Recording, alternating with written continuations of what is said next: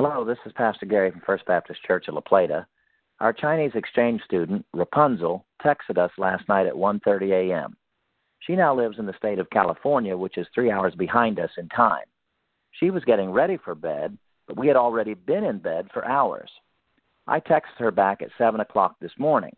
I am aware of the time difference, but I didn't want her to feel ignored. Why do we have different time zones in our country? The answer goes back to the days when railroads ruled the land.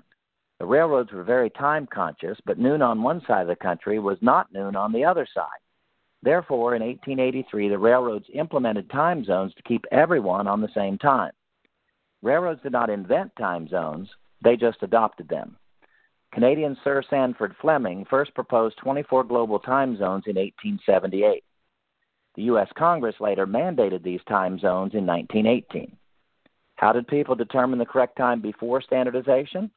The local clockmaker would set his or the town clock to 12 noon based on the position of the sun. Everyone else would set their clocks to it.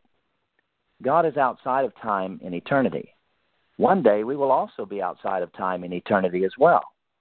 There will be no need for timekeeping because time will be no more. I love the chorus from I Believe in a Hill Called Mount Calvary, which states, quote, "When time has surrendered and earth is no more, I'll still cling to the old rugged cross." Do you know of others who would enjoy these daily devotions?